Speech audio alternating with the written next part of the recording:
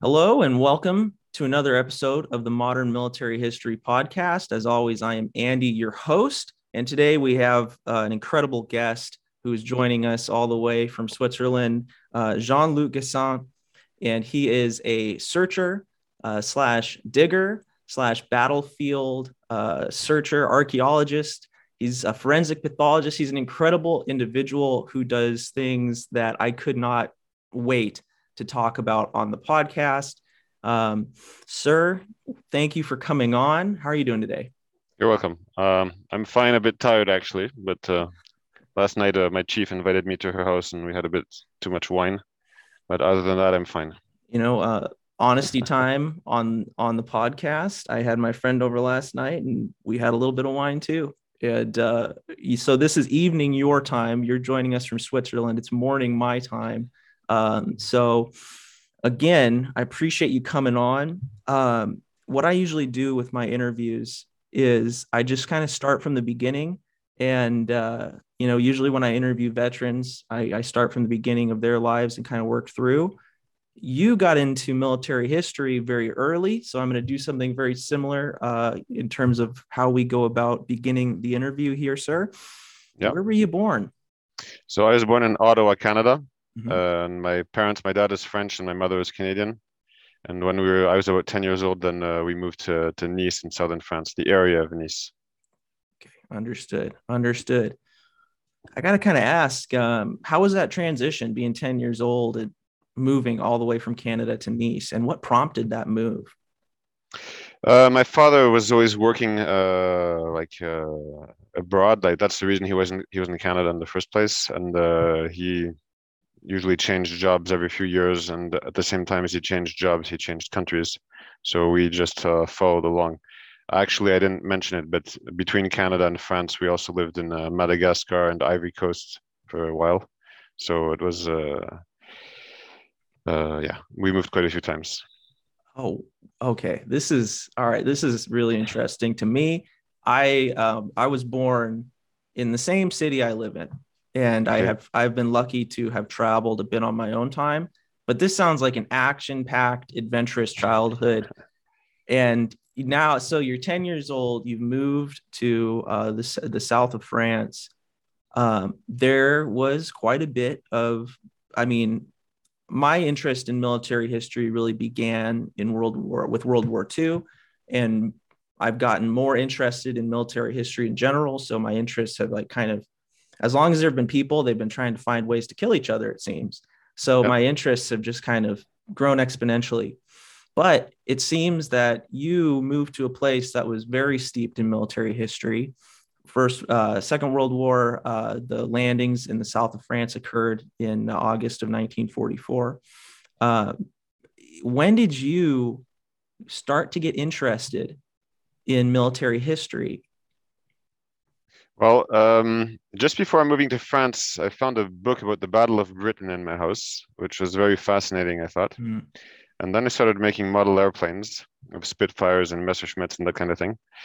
And we moved to France, and you are correct to say that southern France is steeped in military history, but it really isn't obvious if you don't know about it, because it's also the French Riviera Mm-hmm. with lots of tourists, lots of hotels, and Mm-hmm. it's not really the kind of place where World War II history is what you hear about when you actually live there. So I lived there for several years, not really knowing anything about the local World War II history, and they have the little Maginot line, between Italy and France up in the mountains. And once we went to visit one of those forts with my dad and with some friends. And then, I saw these empty bullet casings on the ground that were from World War II. And that was the first time I'd ever found something from World War II still on the ground. And of course, we picked a bunch of them up and stuff. And then slowly but surely, I just got more and more interested in World War II history. It passed from the Battle of Britain to more infantry history, let's say army history. And at first, I wasn't really interested in the southern France stuff because you always see movies about Normandy, about other areas, and I Yes. was kind of disappointed, to find, oh, this is a German helmet, but it's from southern France, not from Normandy, so it's not too exciting. And then when you actually start knowing the local history, then it completely changes. Yes. Now I don't care about Normandy at all. I mean, I don't go there. I don't live there. I haven't interviewed veterans from there. And the exact opposite happened in Nice. I started speaking to old people who told me, this happened here and that happened there. Wow. And then I wrote a book about this and interviewed a whole bunch of American veterans, Canadian veterans, local resistance guys, local civilians. And so now southern France is the place that fascinates me completely more than anywhere Wow. else. I have to agree with you. I my interest in the invasion of southern France, it really began with a personal interest in the 509th Parachute Infantry, Okay. and I found obscure references to airborne operations in the Mediterranean, and it just seemed like the attention span of the collective Second World War, following of, not only just amateur folks, but also it seemed like academics was focused on Normandy. And I think that has to do a lot with narratives that were created during the war and that perpetuated on. But I just got interested. And then all of a sudden, there was this whole other D-Day that happened in the south of France. And it was incredible. It's incredible history to study. The fact that you lived there, you were boots on the ground and developing an interest simultaneously, to me, it sounds like paradise. What was that like Well, for you? it kind of was, I'd say from the period between about 2000 and 2010.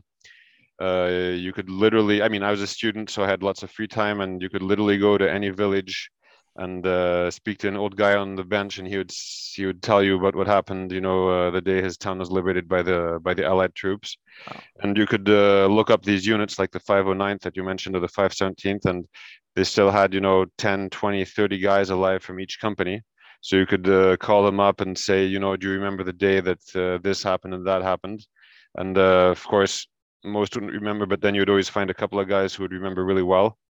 And so yeah, it was a very interesting time period, and yeah, kind of paradise. Especially southern France is a bit of a paradise on its own. I mean, Yes. sunny weather, very nice countryside, and yeah, so it was paradise in one way. Yes.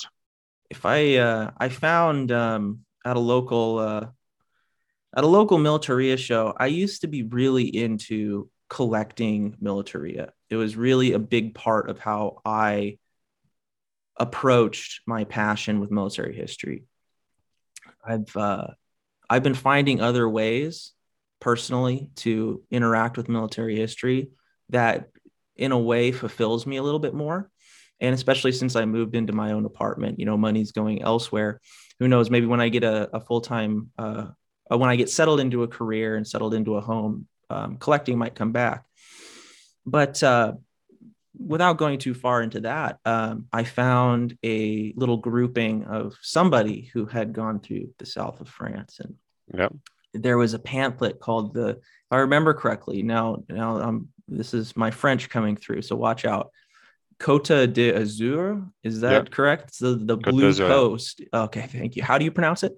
Côte d'Azur. Côte d'Azur. Okay, Yeah. Côte d'Azur. we're getting there. Thank you. It seems like a beautiful place. I would love to go there. So, coming back to your childhood, coming back to you as moving into being a teenager, I have to touch on this story because this is incredible. I still have the collecting bug. So you found something pretty cool hanging on the wall of a restaurant, and I'm talking about the helmet. And I Yeah. was Yeah. wondering if you could share that story because I think it's pretty cool and it shows how you were starting to interact with military history, even when you were young. Yeah. Well, the first thing I have to say is that I found that helmet, I think, when I was 16, if I'm not mistaken. And at the time, I hadn't read any books about the invasion of southern France. I really knew next to nothing about it. But luckily, just a few months before I found that helmet, I'd gone to a local collector's house, a guy who, goes through garbage dumps and old houses and stuff like that. And he had quite a bit of this American Southern France paratrooper stuff, and he was showing me, see, they have this typical camouflage paint and this and that. So when I went in, so when I found this helmet, the story is that there's something called the Hash House Harriers. It's a running club that exists all over the world, run by British people. And every Saturday or every Sunday, they organize a run in some completely obscure village, and they make a trail with flour on the ground and stuff like that. Anyway, I went to that with my family, and my dad had injured his foot cutting the palm tree. He had a spike from the palm tree going to his foot, so he couldn't run. And I was on the run, and for some reason, I just felt like, there's something from the war here. I don't know why. So I was looking, in the bushes between the trees. I just felt there was going to be something there.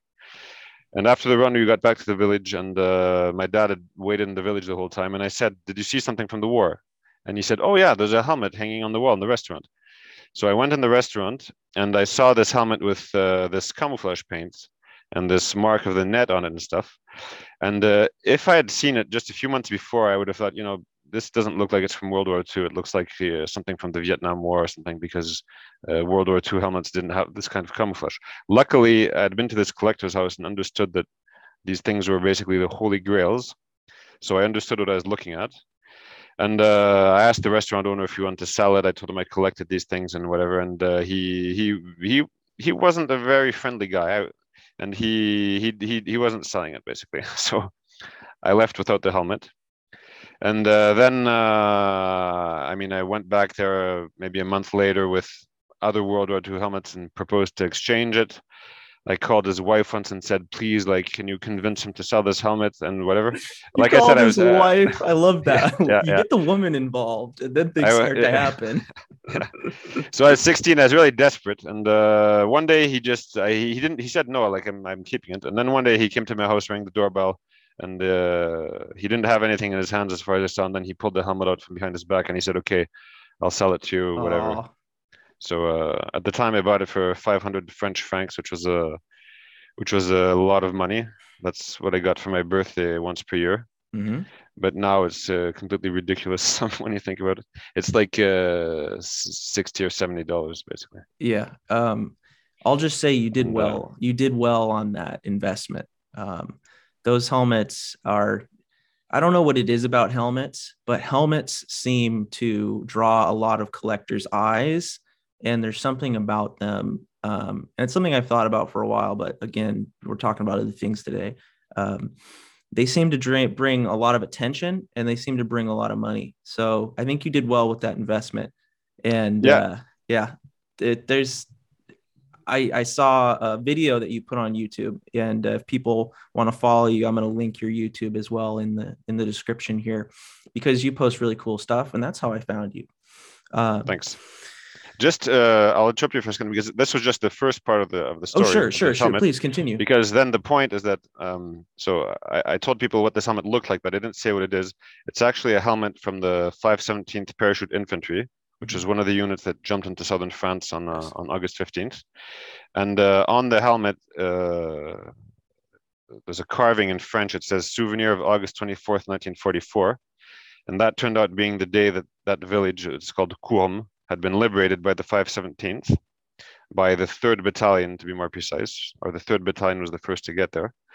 And then on the helmet, it also has a name written, which was Moles. And so the lucky thing, the 517th is a popular unit, so they have a website with lots of pictures, lots of documents scanned. And on the website, I went through their whole list, and I found that there was only one guy called Moles.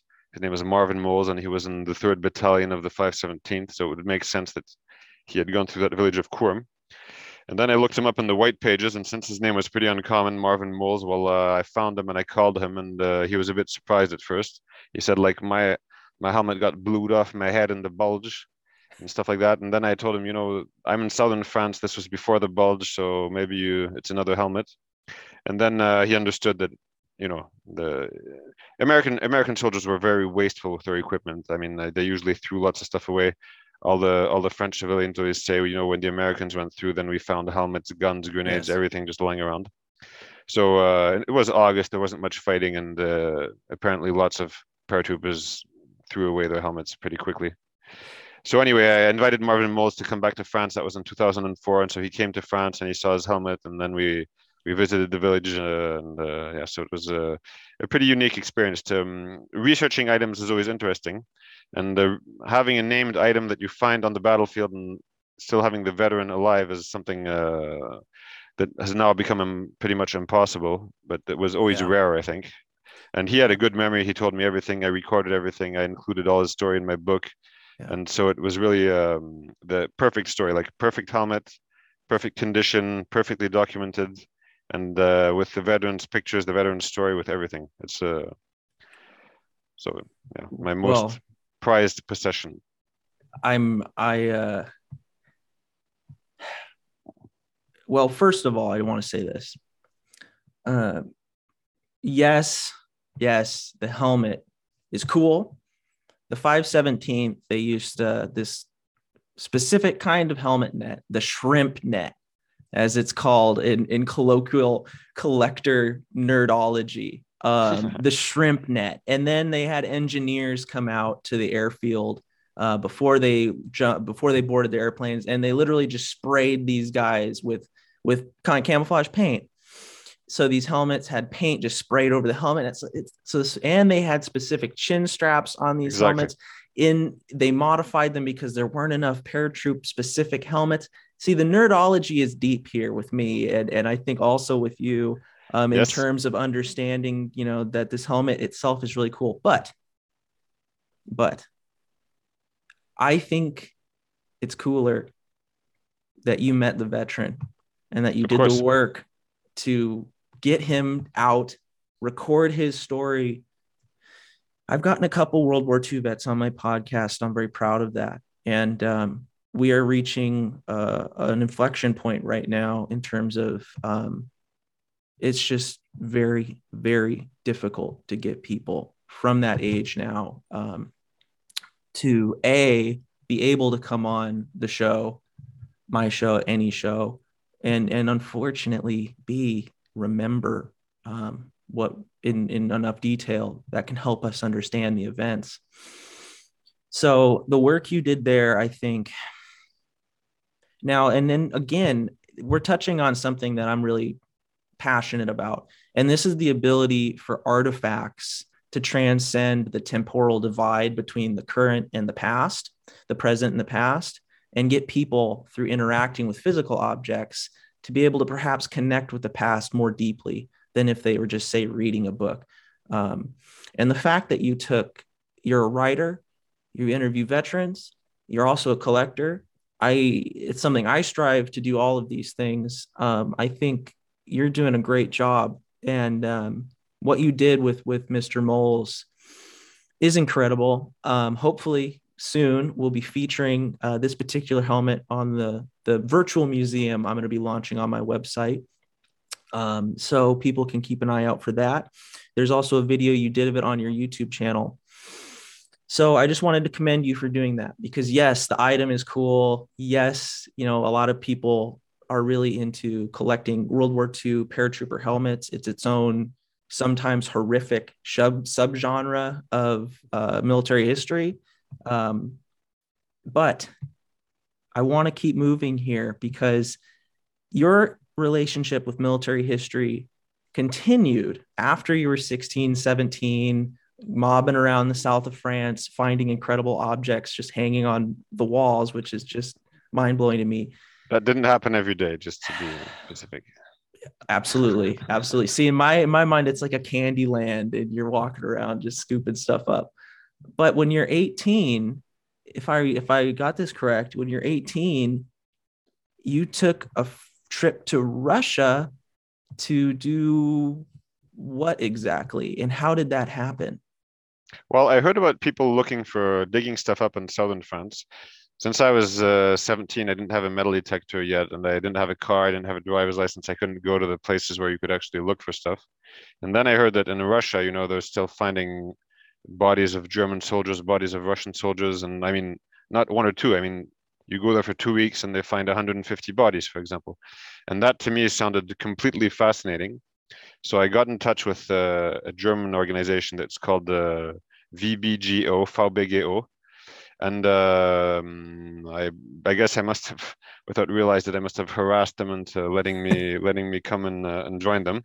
So when I was 18, we went to Stalingrad, to the battlefield there, and we looked for bodies of it was supposed to be German soldiers, but the problem is that German bodies are always buried with a helmet, with a belt. Well, not always, but you find them with belt buckles, helmets, identification tags, and all that stuff is worth, a certain amount of money. So in Russia, they had basically local diggers didn't want people coming from Germany and finding these German bodies and then preventing them from taking the stuff and selling it. So there was a bit of competition, let's say. But we did. They brought us to places they had already dug up in the past, and we found the bones all mixed together and a few ID tags in the middle, and we picked them all up. And in the end, on paper, we had found 115 bodies, but actually only a few of those bodies had been untouched. Most were just a jumble of bones that we picked out of former mass graves, basically. Now, this is so fascinating to me. A million things I've prepared questions. I've prepared for this, but I really want to first touch on the fact that this is an interesting thing for an 18-year-old to be doing on his summer holiday. And I just also want to touch on the fact that you are now, if I know that, if this is correct, you're a forensic pathologist by career. Is that correct? Exactly. Yeah. Yeah. So morbidity, it seems, has taken a hold with you. How did that happen? And did it start when you were 18 years old in Russia, digging up skeletons as your holiday? I'm really not sure how it started. I remember when I was a kid, when I was maybe 3 or 4 years old, there was a huge train crash in Alberta, I think. And I was completely fascinated by that train crash, and I was like, taking my Brio train and simulating the crash and stuff. Yeah. And I was always interested when on TV they were speaking about some war zone or some death or some murder and stuff like that. And I didn't really think about what I wanted to do as an adult, and I wasn't a good student and stuff, and I didn't think I could do medicine. And then when I was about 15, 16, one day I thought, maybe I could try doing medicine. And what seemed interesting to me was forensic medicine. The other things that seemed interesting were maybe, working in as a crime scene technician, or maybe being in the army, whatever. And I tried doing the highest thing, the best paid, and the one where you can actually travel more and stuff like that. And that was, so I ended up being a forensic pathologist, which is what I am now. But when I went to Russia that first time, for example, I hadn't even started studying medicine yet.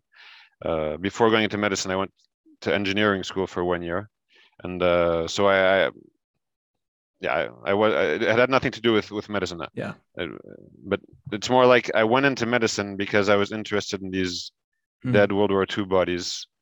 But my main interest is the World War II. It's not medicine, let's say. Understood.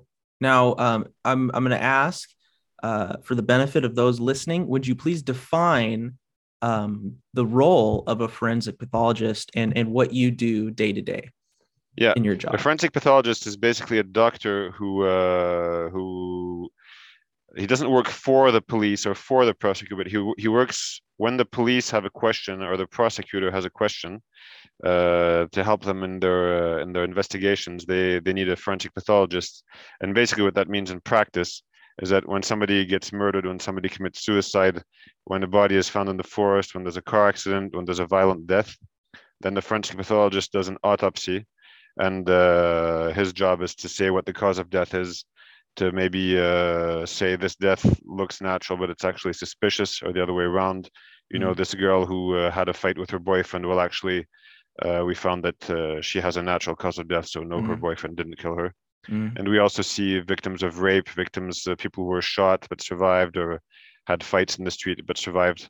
So whenever a prosecutor needs to know what exactly happened to this body, or what exactly happened to this victim, he has to have a forensic pathologist give him the medical information, the relevant medical information.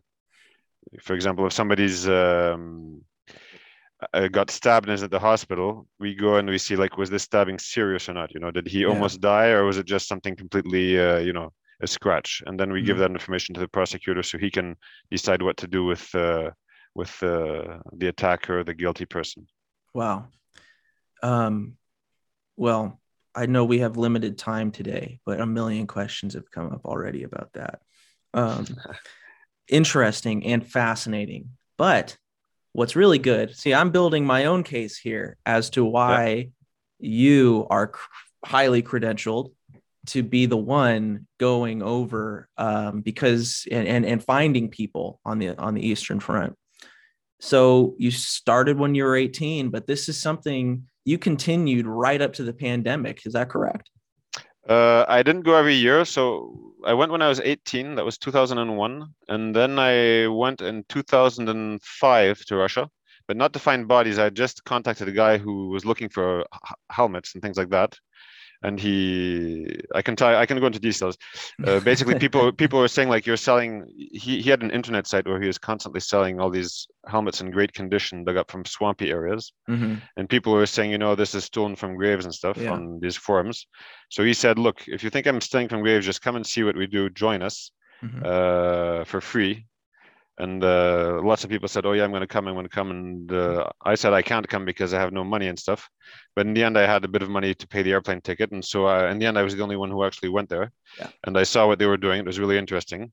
These guys were, what they were doing was, I don't know if it was illegal because it's in Russia, but it wasn't official, let's say. Yeah. And but they were professionals. They knew exactly where to look. They knew exactly how to dig. It was really impressive to see them. They know how to find things better than probably any professional archaeologist or anything, because they actually do that as a living year after year, That's incredible. Yeah. And then I didn't go to Russia again until I think it was 2014. A friend of mine just found an article and he said, oh yeah, wouldn't it be cool to go back to Russia like you did before? And then I thought, yeah, actually it would be. So I got in contact with the group and went into this swampy area, Myasnoy Bor. And then the year after, I went to Volgograd and got into contact with the people there. So Volgograd is Stalingrad. And since then, so it was 2014 to 2019, I went every summer. Yeah. And then the Corona started and they cut out, they didn't give us visas anymore. Yeah. So 20 and 21, I didn't do anything. Copy that. Any of that. The war in the East was something that I did not come into contact with very much as I studied about the Second World War. And a big part of that was that I was really interested in things like the invasion of the south of France. I was interested in things where my countrymen had been. When I first traveled to Europe, most of my time was spent in Western Europe. I briefly went to Poland to visit Auschwitz-Birkenau, but that was like the only time in kind of the East, if you could even call Poland that, that I spent. But after I came into contact with the reality that I didn't know as much as maybe I should, as somebody who wants to become a military historian, about the Eastern Front, I began to read and I began to learn. And the Eastern Front was one of the most brutal, apocalyptic occurrences I think our collective civilization has ever seen. It was its own just meat grinder in ways that was driven by two totalitarian regimes just throwing themselves at each other. You have what I would argue is a unique and well-informed perspective on the reality of what that was. I've watched some of your videos and I reached out to you because recently you put a video up where you were working to dig fallen soldiers. I think it was both German and Russian folks that you were finding this time around in the video you posted. But what really fascinates me is that as you are finding these guys, you're looking for identification, you're trying your best to identify these folks. Sometimes the bodies are intermingled. I'm going to let you get into that. But you're also noticing and documenting for the camera, this guy had his legs amputated. I'm going to hold up the femur and show the saw cut.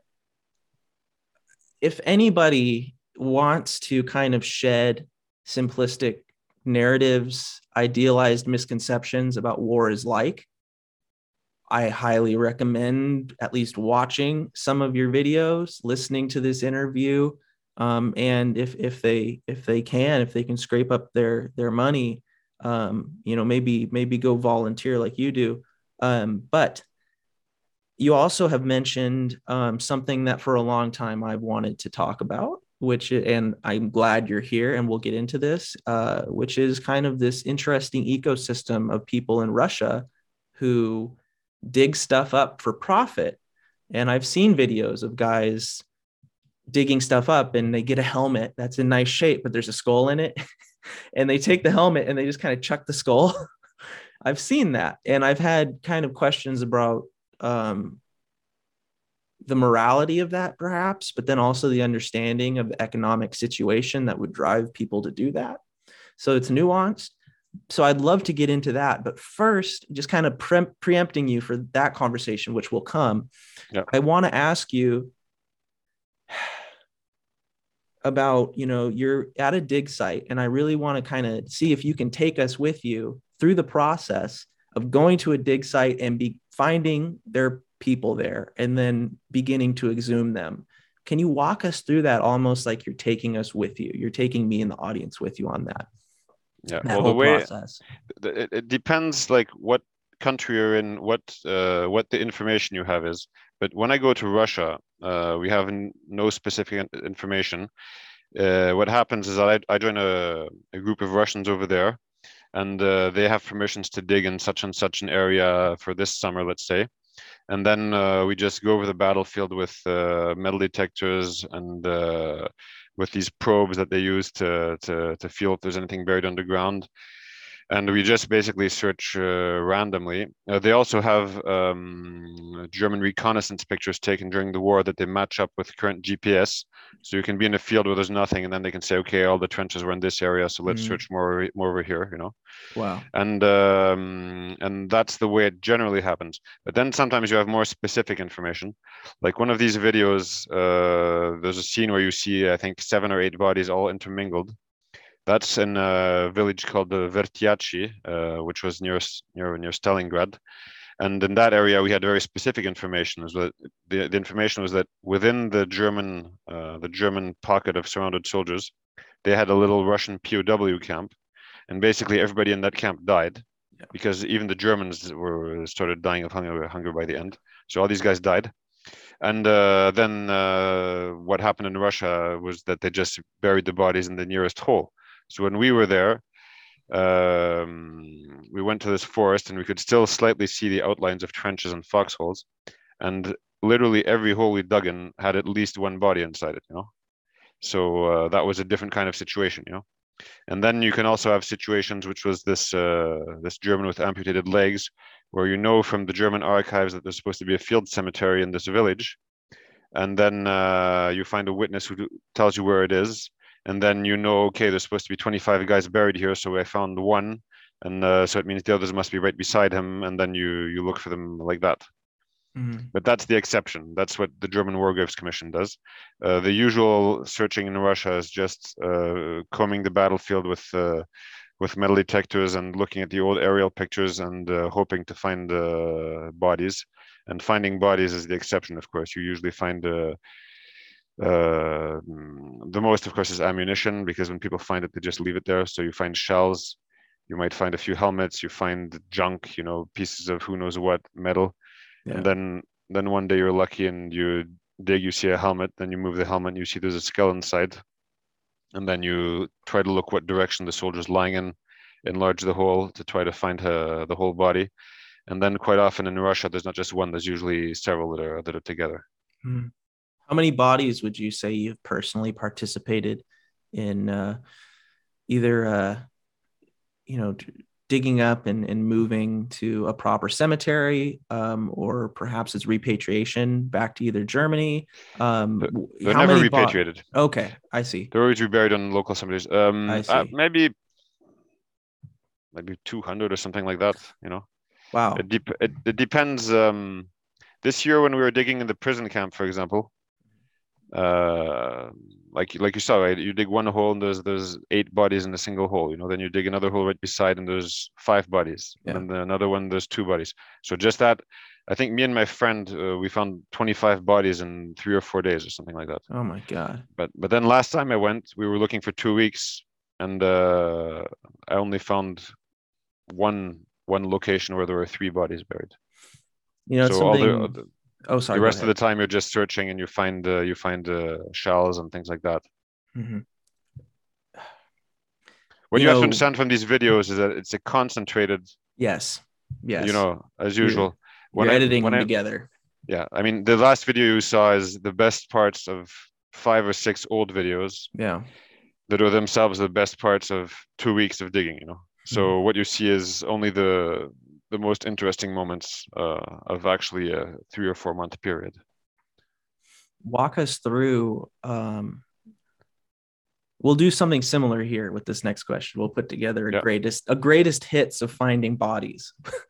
And I want to ask you, as you look back on your career doing this, your informal career, what are some things that immediately stick out in terms of findings that will stay with you and have stayed with you? Well, the main thing is that in my open quotation marks village, because it's not my village where I'm born, but the village I grew up in southern France, I found a mass grave of 14 Germans in that village. And that was a place that I knew perfectly well because I lived there. And it was on this French Riviera. And I spoke to people who knew the bodies were there. I spoke to people whose fathers had buried the bodies. I spoke to the Americans and Canadians who had been in combat with these soldiers. Mm-hmm. And I found the families of the soldiers. And so it was really like I knew the area. I found the bodies. I found the families. I found the people who shot them and killed them, whatever. And so it was really a whole thing together that made it, let's say, incredible. Whereas in Russia, I mentioned finding 25 bodies, but not a single one of them was identified. Yeah. So, of course, it's very interesting. Of course, it's a bit emotional and stuff finding bodies, but then it didn't go anywhere. You didn't find the children, you didn't find the grandchildren. So, of course, the southern France case remains the most outstanding one.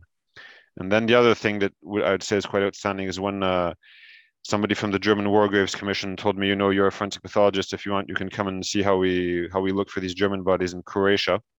And this was these cases where it was field cemeteries. And so this is the places where we found bodies that had legs amputated, that had surgical drains in their wounds, that had chest drains, things like that. And that was, one body was cut in half, one body was blown to pieces. And it was extremely interesting. And it's also quite shocking to say, like, look, this guy, he has both his legs cut off by a surgeon. Yeah. Then they just dumped him in this hole, and now 80 years went by and nobody ever came to look for him. Yeah. So that was also something that sticks out a lot, more than just these random bodies on the battlefield where you might not, I mean, when you see that a doctor and people actually tried to save the guy and didn't manage it, it adds another touch of horror to it, let's say. Yeah, well, the archaeology is revealing the past. It's revealing those events, and they've been hidden by time and a couple feet of dirt. And you're coming along and sharing those stories. What are some misconceptions about war? And you can get as specific as this as possible. War on the Eastern Front, war in the south of France, war in general. What are some misconceptions that maybe you had before you started doing this, or you've seen people perhaps in the golden cathedral of internet chat forums where everybody seems to know everything about anything? And, even if they don't, what are some misconceptions that either you personally or that you see people have you put to bed? Have you disproved through actually exhuming these bodies and seeing the horrors of what happened to these guys? I'd say one of the first things that happened is when I started finding Germans, is realizing like these aren't, just a bunch of crazy bloodthirsty Nazis. This guy is a 17-year-old guy from some village in Poland who has a Polish name and who maybe didn't speak German. And you contact the families and you see this is the guy with his three children, and you start realizing, well, yeah, this whole vision that people have of German World War II soldiers, they say Nazi this and Nazi that. Yeah, well, there were people like that, but it was also basically just an enlisted army where people got drafted whether they liked it or not. Oh yeah. They had horrible casualties. They had a horrible experience, and they were also people suffering a lot, Yeah. and their families suffered a lot. So that I kind of it changed my vision of German soldiers being, these Yeah. robots who just spent their time killing people and whatever. Yeah. And when I was speaking to civilians in southern France, they actually usually spoke more negatively of the French resistance than they did of the Germans, because Really. the Germans were usually in southern France. It wasn't a very violent area. They were usually quite respectful. They did execute quite a few resistance people, but they actually were members of the resistance. They weren't just random civilians. And they weren't allowed to steal things. They weren't allowed to rape. I mean, they were under tight discipline. Whereas the resistance, they always had to steal food. Some people, I mean, they weren't under any kind of discipline, so they did quite a lot of things that were not resistance actions, but simple crimes or revenge or Mhm. personal stories. So yeah, people had usually quite reserved opinions about the resistance. Fascinating. And you're mentioning, so what about the other thing I'd say, misconceptions, people, well, people, I mean, I guess once you're an adult, you realize that, or if you study the problem, you'll realize that's not true. But as a child or as a teenager, you think that war is just, attacking every day and action all the time and stuff. And then when you're in these battlefields, you see these trenches, and Yeah. you know that the guys were sitting there for 3 months without doing anything. Yeah. You can see by things you find that they were bored out of their minds. They're building things with their hands, making trench art, Condoms. uh, Condoms in a condoms. surprising amount of pockets. Talk about Yeah, yeah, humanizing these people. yeah, yeah. I Well, noticed that in your videos. It's like, oh, here's another condom. yeah, finding condoms is pretty well. Obviously, it's pretty funny. First of all, people don't realize condoms existed back then. Oh, yeah. Secondly, they wonder why would the soldiers need condoms. Yeah. But soldiers, of course, they're going to have sex with local girls. They're going to have sex with prostitutes, Yeah. and if they get an STD, then they're going to be taken out of the front lines for a bit. So they're going to be happy to get it. So I'm not sure what the German army regulations were, Yeah. but I was recently reading the British regulations for Operation Dragoon, and they said, every soldier has to have 3 condoms, and people with STDs will not be taken out of the lines. They'll have to stay with their Mm. unit. So it's just a way of protecting the soldiers Yeah. from falling sick, Sure. and not and removing their excuse as well for maybe Yeah. being sick and away from the front lines. Yeah. Talk about humanizing these people. I mean, I mentioned to you my fascination with the 509th Parachute Infantry. And when they were still called the 2nd Battalion of the 503rd, when they were the first American parachute battalion to go overseas. When they're in England, apparently these guys are having quite a few escapades of their own. And their doctor, their surgeon, recorded that there was quite a few STDs going around. There were quite a few children being born, and directives had to come down from, the colonel who was in charge to help tighten up some of these escapades, some of these fraternizations, we should say. And then apparently also when these guys took off to take their 1,500-mile journey, the longest airborne drop flight from the Second World War, and there's a reason it didn't happen again. It was disastrous. The planes broke up their formation. But anyways, again, the nerdology is deep with me. The women lined up. There were a lot of women who came to the airfield to say goodbye to these guys. There were a lot of broken hearts, and some marriages. But anyways, soldiers are soldiers. And it seems that what you are disproving, the misconceptions, we should say, I would say, I want to just share my phrasing of what I think you're saying. I think the simplistic narratives that people have concerning war fall apart the more deeply you learn about it. And then you start to understand the nuance of the past. And that's very uncomfortable. It's very uncomfortable to look at the millions of people who died in the Second World War and not see a statistic, but see that number representing individuals. So it's easy for people, myself included. I am subject to this, and I do my best through Parse watching your videos and things like that to try to disprove this, that these were people. They had condoms in their pockets. Doctors tried to save them.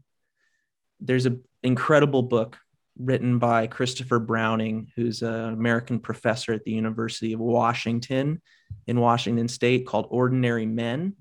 And this book is I featured it on my podcast years ago when I was just starting my podcast, and it was mainly book reviews. This followed the Reserve Police Battalion 101 as they moved through Poland and were the first foot soldiers in Hitler's Holocaust, his final solution. And this book documents some of the things they did. But more importantly, this historian, Christopher Browning, through an incredible amount of primary sources, documented indisputably how these actions were affecting these people. And if you read this book, you begin to understand the true horror of things like the Holocaust, the true horror of the Eastern Front. It wasn't just robots committing atrocities. It was people, and in many cases, people just like you and me who were forced to do horrible things. Like the German army was, especially getting later into the war, conscript force, people who weren't even German forming units because they were so desperate for people. When you start to believe that, you start to understand the nuance of war, and it gets really uncomfortable. But I think war is uncomfortable. I've spoken to a lot of veterans. I've been interviewed them, and also spoken to a lot of French civilians. And it's very rare that one of them really had hatred towards the Germans. They didn't like them, of course, but nobody was hating them. And sometimes on the YouTube videos I have, you have people that comment that are obviously born way after the war, and they're saying, "Oh yeah, like dig up these Germans so you can, burn their bones, or why are you digging them? They don't deserve anything." These people who didn't actually live through it are much more hateful than actual victims of that time. Which is it shows the kind of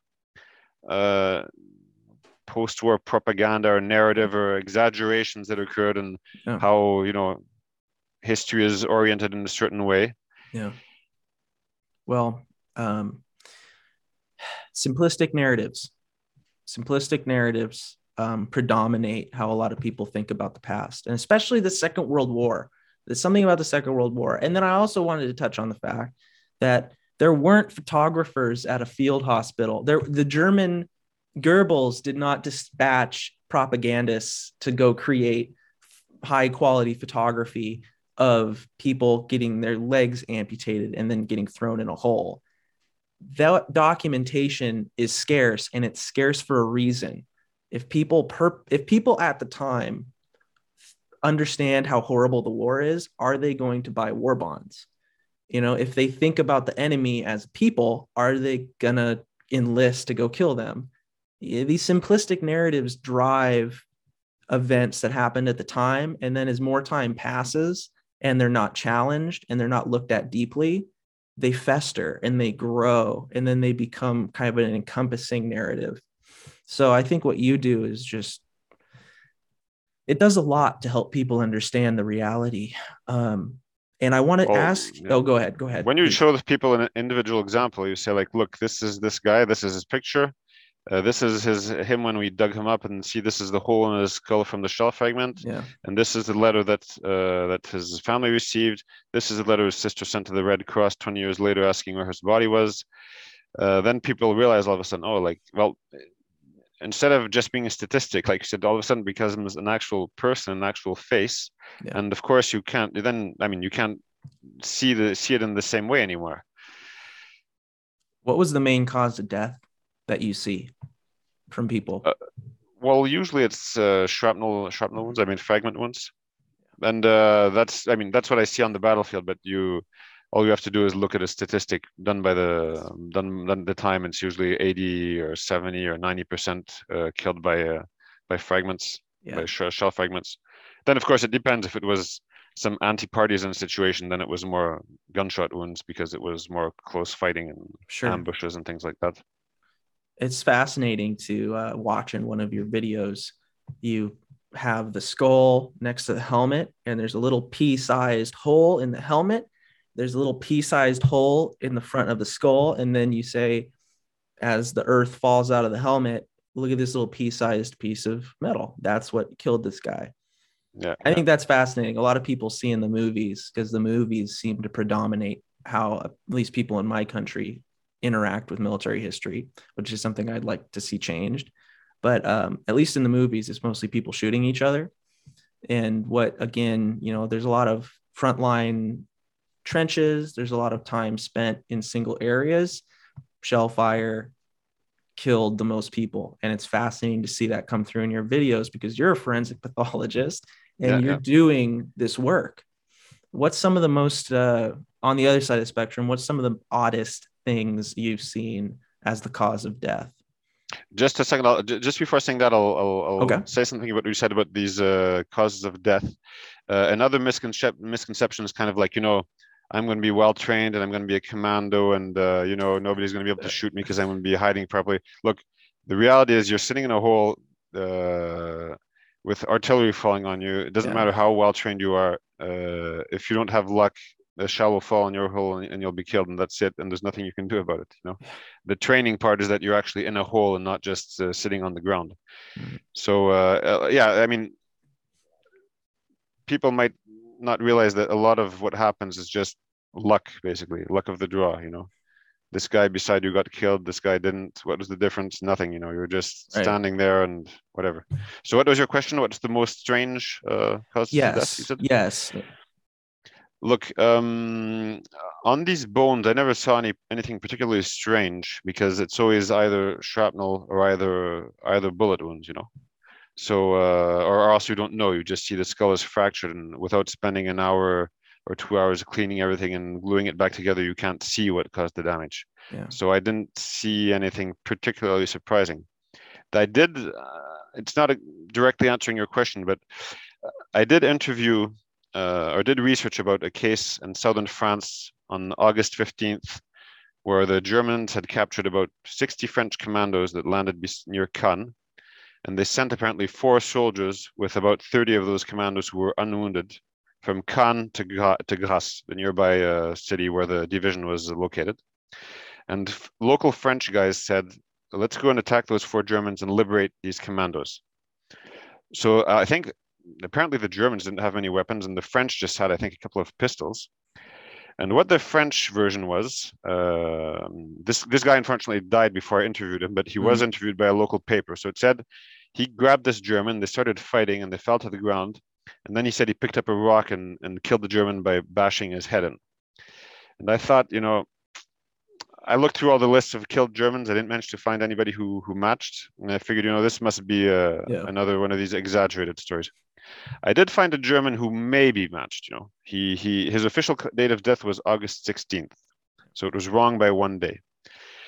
And but you couldn't, but I couldn't check this information. The French guy said this story, the German might match, but might not. But now in 2019, they opened the German archives, so you can actually say like, I want to know like such and such a guy, how did he die, what unit was he in, and everything, and you can get that information.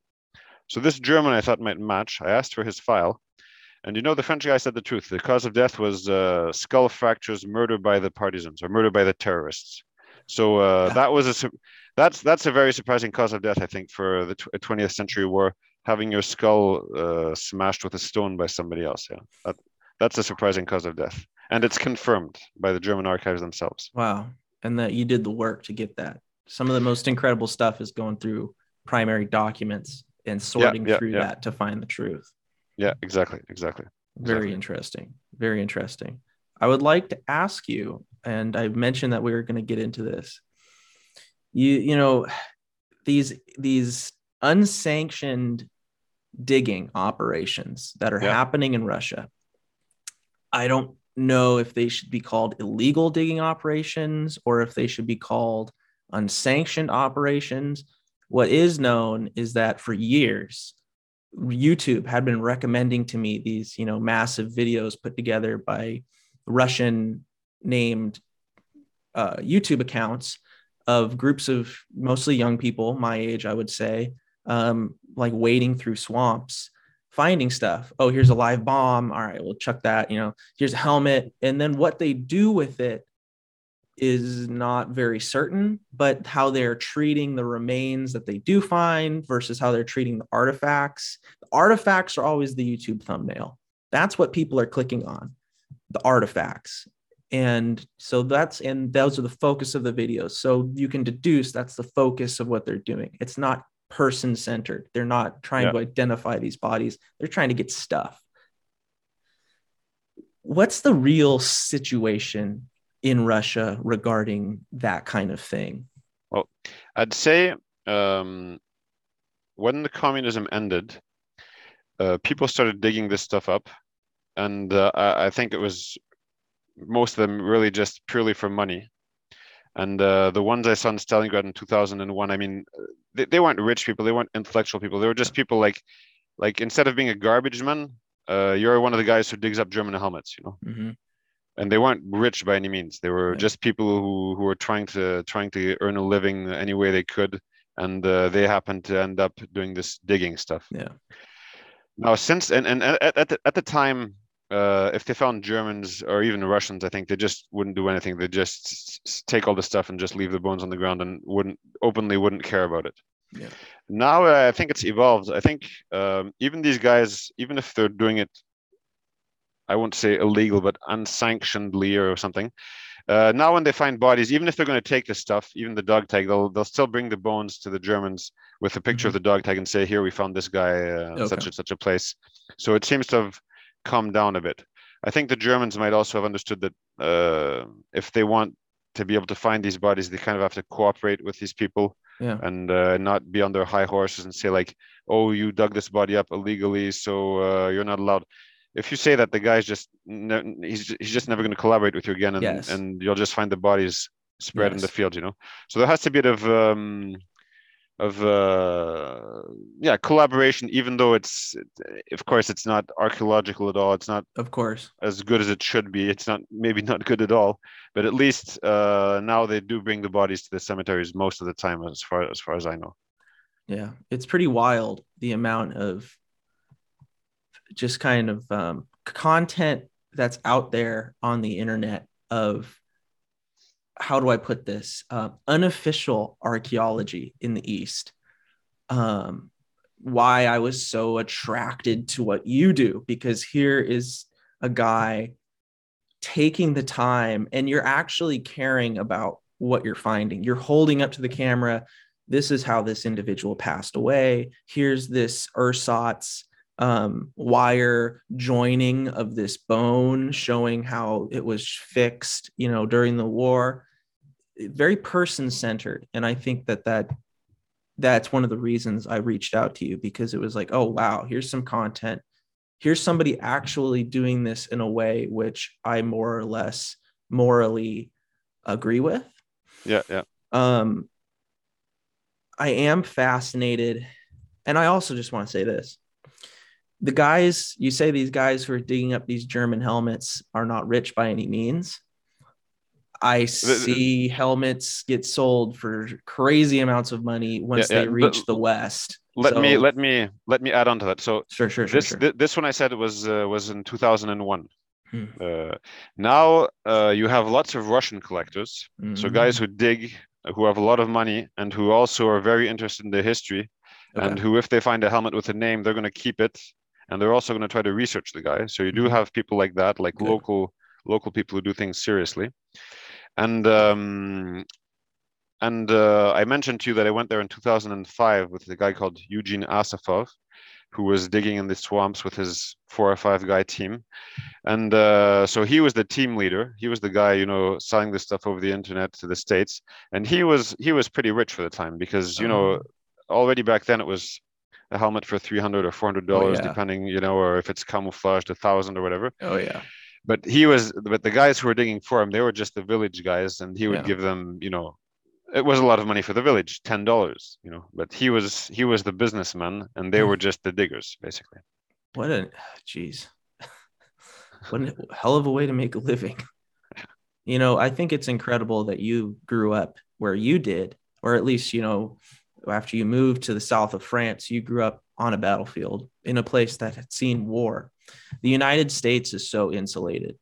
It's so insulated from combat history. I mean, on the East Coast, we have Civil War battlefields, but those, you know, those are pretty much it. And then, you know, you get out more west, you have Indian wars and very small scale documented historical sites. But the United States is just so insulated from the reality of battlefield history. I think that might have a reason why a lot of Americans have really simplistic views of military history. But anyways, the fact that these Russians are like, well, I need to go make my $10. Let's go dig up bodies. They're on a whole nother level. And that's because the Eastern Front was on a whole nother level. And of course, the economic system in Russia is different. And, you know, this is how people need to make money to feed themselves. That's incredible. It's one way of doing it. Huh. Now it became difficult because now this digging has been going on for so long that it's become really hard to find German things, German bodies. All the good places have been dug up. Of course, they're going to be finding things for years to come, but to find stuff, you have to really know where to dig and have proper equipment and have a good detector, because the place has been detected 50 times already. So now you have to come with a better detector to find something deeper. So yeah. Okay.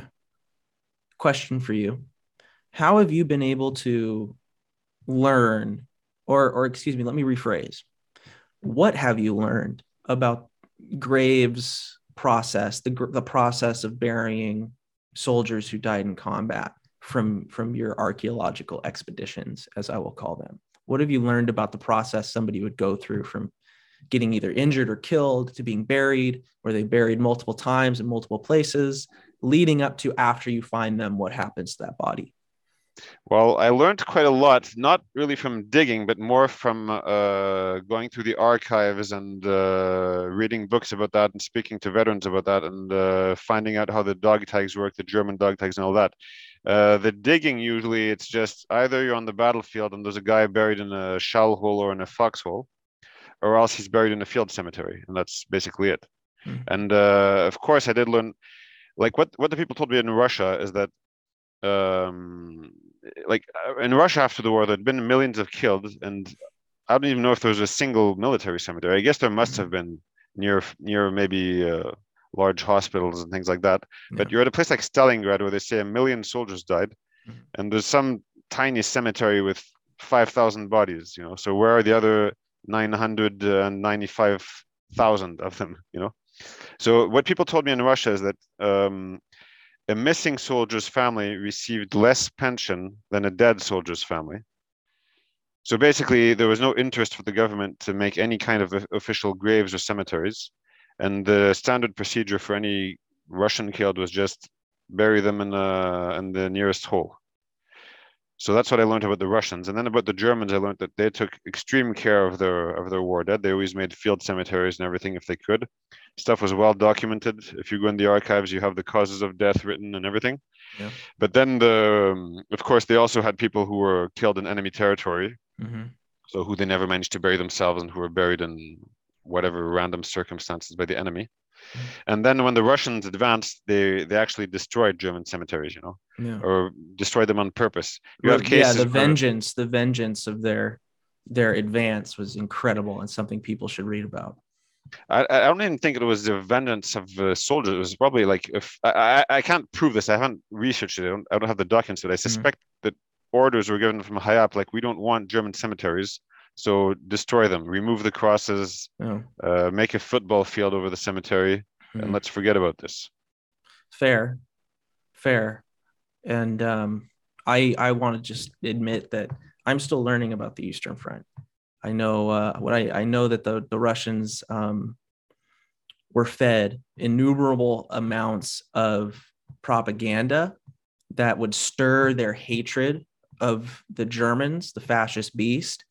And I know that by the time I've done a bit of reading about Berlin and the culmination of the Russian war in the East in Berlin, and that's some of the most fascinating apocalyptic things I've ever come into contact with, and maybe that's why I've read about it as much as I have.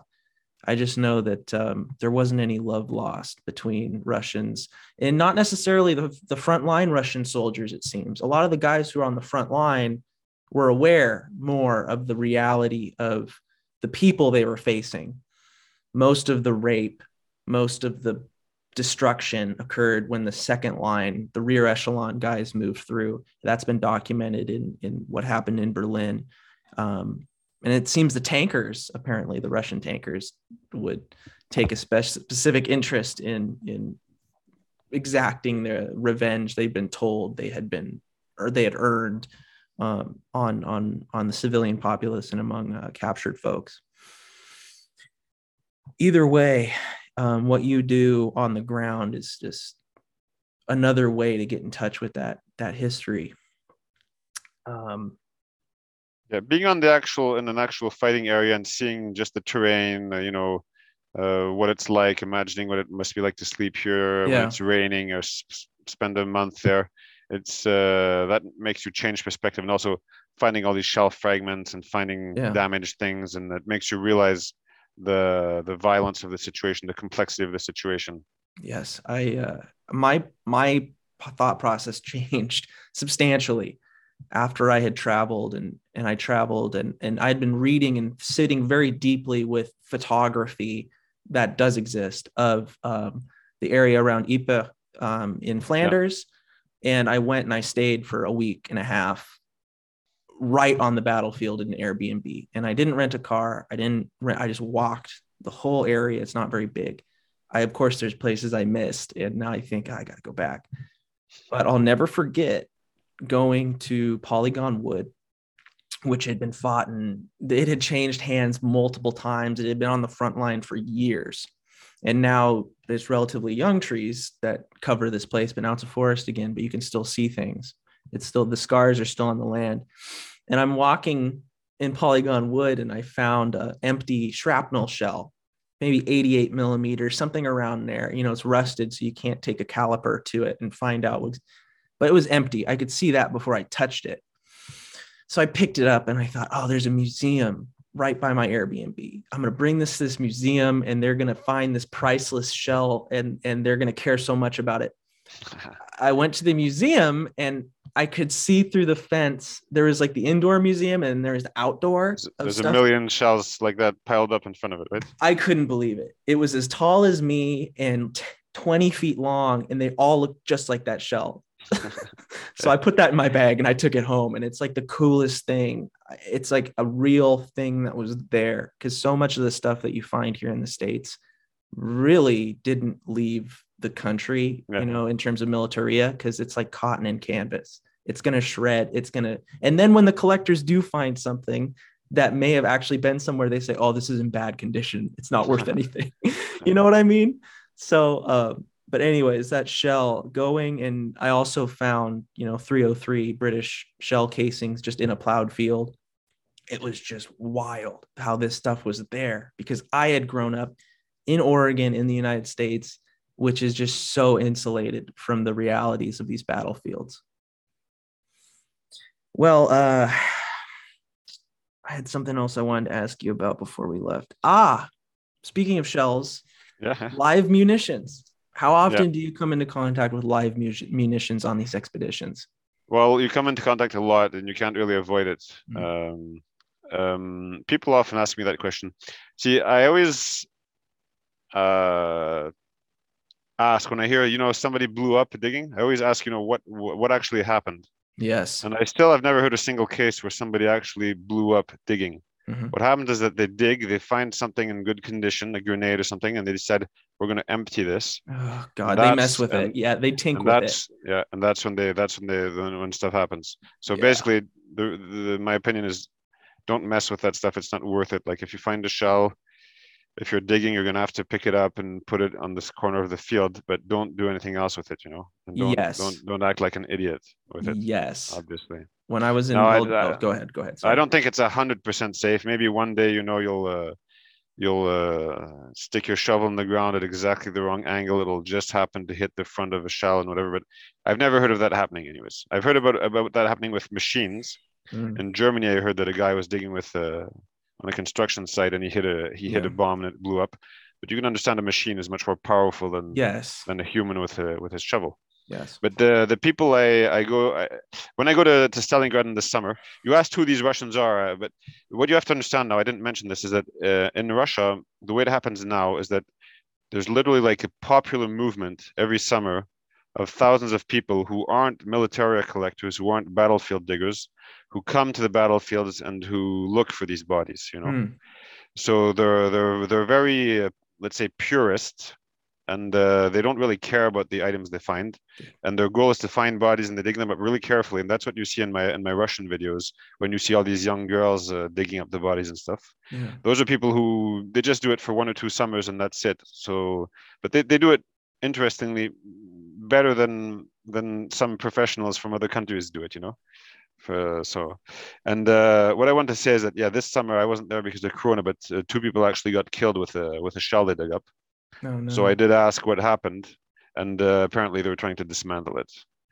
Actually, the guys sent me a picture of it, and you could see that it exploded over a piece of cement. Yeah. So obviously they must have gone there and put the shell in the cement and then used the piece of cement as a table to try to do something. Oh So no. 2 guys got killed. Yeah, one young guy, Oh kid my actually. God. I mean, So uh, I had a friend here in Oregon who is like, oh, look at this really cool. Look how nice condition this World War II Japanese grenade is. Look at how uh-huh. nice this is. And he hands it to me. I think I'm looking at it. I said, I'm not going to say his name. Hey, John, this fuse has been untouched. It has the original baling wire around it when it was transported. Oh, really? Yeah. See how complete it is. It's a great item. John, this may be live. You understand that, right? Huh. I hadn't thought about that. I was so excited to collect it. Oh God. And then I had heard that my Belgian friends I'd stayed with in Belgium, and he said, be careful of the munitions. Somebody just got blown up last year. He was trying to cut one open with Yeah, a saw. It's like, yeah, no, I'm not going to do that. I saw a guy doing that in Russia. I didn't put it in my videos because I don't want to put stuff that's too stupid or too Yes. like it'll make people look like too much fools. But one guy they found a grenade in great condition, and he was sawing it open, and I was standing 30 meters away and filming with the zoom. Did anything happen? No, nothing happened. No, no. Okay, good. Oh, geez. Oh my God.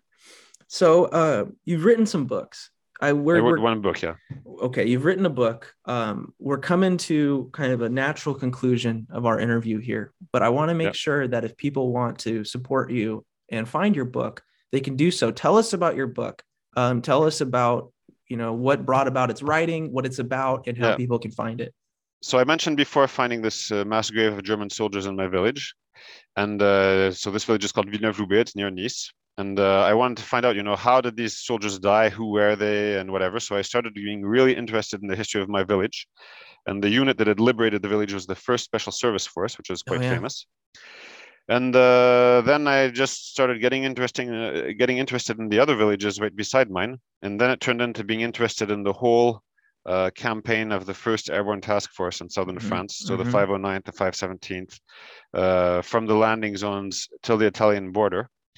And my work method was, if something happened, if they say that, I don't know, there was some small encounter and 1 or 2 people were killed, find witnesses who know what happened, like Americans, find out the names of the killed, Americans, Germans, French, whatever, find the local French people, find out where the bodies were buried, search the area where the bodies were buried, see if anything is left over, and basically try to rebuild the entire event from all the sources possible. So the end result is my book. So where you have it describes the advance day by day, and it's mostly oral history. So I say, like, Yes. I company of the 517th attacked Saint-Césaire on the 22nd of August, and then you have a guy who describes his account, how he Yes. climbed up the hill, how he was wounded, and then another guy, and then another guy, and then another guy, and then the local French guy explaining, and then pictures of the guys who were killed, pictures of the Germans who were killed, letters that the families received. So basically rebuilding the whole event. Yeah. And apparently people like it. It has 5 stars on Amazon and had no bad reviews. And I can understand, because you can literally just open it at any page. Yeah. And you'll have some guy explaining one of the most probably traumatizing events of his life, or most exciting moments of his life. So of course it's interesting to read, that kind of story. Absolutely. Best place for people to find that is on Amazon. It's on Amazon. It's also on other websites. I'm not sure how many are left now, but you can still buy it on Amazon. I made a French version, and it's been sold out for a couple of years already. Okay. Now it's become a collector item in French. They sell it for double the price of. Just like it makes me think of the Détray books. Yeah, kind of like the that. south of France. I went to his museum at Dead Man Square, and that's just that's a whole nother podcast. Is the Détray collection and the books he's done, and maybe we'll get a hold of him one day. But you also have a blog and a YouTube channel. What are those called, so that the people can find them? So the blogs, I'm going to be honest with you. The blogs aren't really blogs. I call them propaganda sites, which is just locations where I briefly describe what I do for digging, for collecting, for whatever, with a few pictures and keywords and articles, but I never update them. It's just so if somebody wants to know what I do, he can read this information and know what I do and contact me. Yes. And when it comes to information about southern France, I have the names of all the soldiers I'm interested in on those blogs. So that if a family member says, "Oh, I wonder what granddad did during the war," and looks for his name, he'll find my blog. He'll see that it says, "If you're a relative of this soldier, please contact me," and then he'll contact me. So that's the point. Cool. My real blog is my YouTube channel, where I whenever I see something interesting, I film it and try to make a video that's interesting for random people to see who don't know me and who whatever. And apparently it's been working pretty well, because I have lots of views and lots of people who register and stuff like that. Yeah, that's how I found you. I'm a voracious YouTube consumer, and that's why I decided to put stuff on YouTube. But I want to do it my way, and I want to do it as accurately and as compassionately as possible. I thought the same thing. I watch things on YouTube, and I thought, now I'm watching something interesting, so I can film it, and I can make a mini documentary. Or, of course, it's not a real documentary, because I just do everything with Windows Movie Maker and don't even know how to add a voice and everything. So, so it's primitive, but it's compensated by the interesting things that I film in most cases, I think. Well, if you ever need help, let me know. I'm a fan, and I'd be happy to give you a hand. Not that I'm anything great. People can attest to that, because the stuff I make is pretty simplistic. But I really appreciate you spending the time, taking the time from your evening to discuss this stuff. If you ever want to come back, you're absolutely invited. I think there's a million things that we can still talk about. I'm already itching to get into just airborne operations of southern France with you, and you have such a unique way to look at that. So the invitation's open. Again, I'm going to say it. I appreciate your time, sir. Thank you. You're welcome, and I'll be back here whenever you want. It was a pleasure speaking to you. Everybody, we have featured an incredible guest today who has just such a unique view and vantage perspective on the real events that happened from 1939 to 1945 in distant parts of the world from me. So it's great that we're able to get him on today. He is Jean-Loup Gassend. He was on today on the Modern Military History Podcast. As always, I am Andy, your host and presenter, trying to bring you interesting stuff like we heard today. Take care, and thanks again for coming on.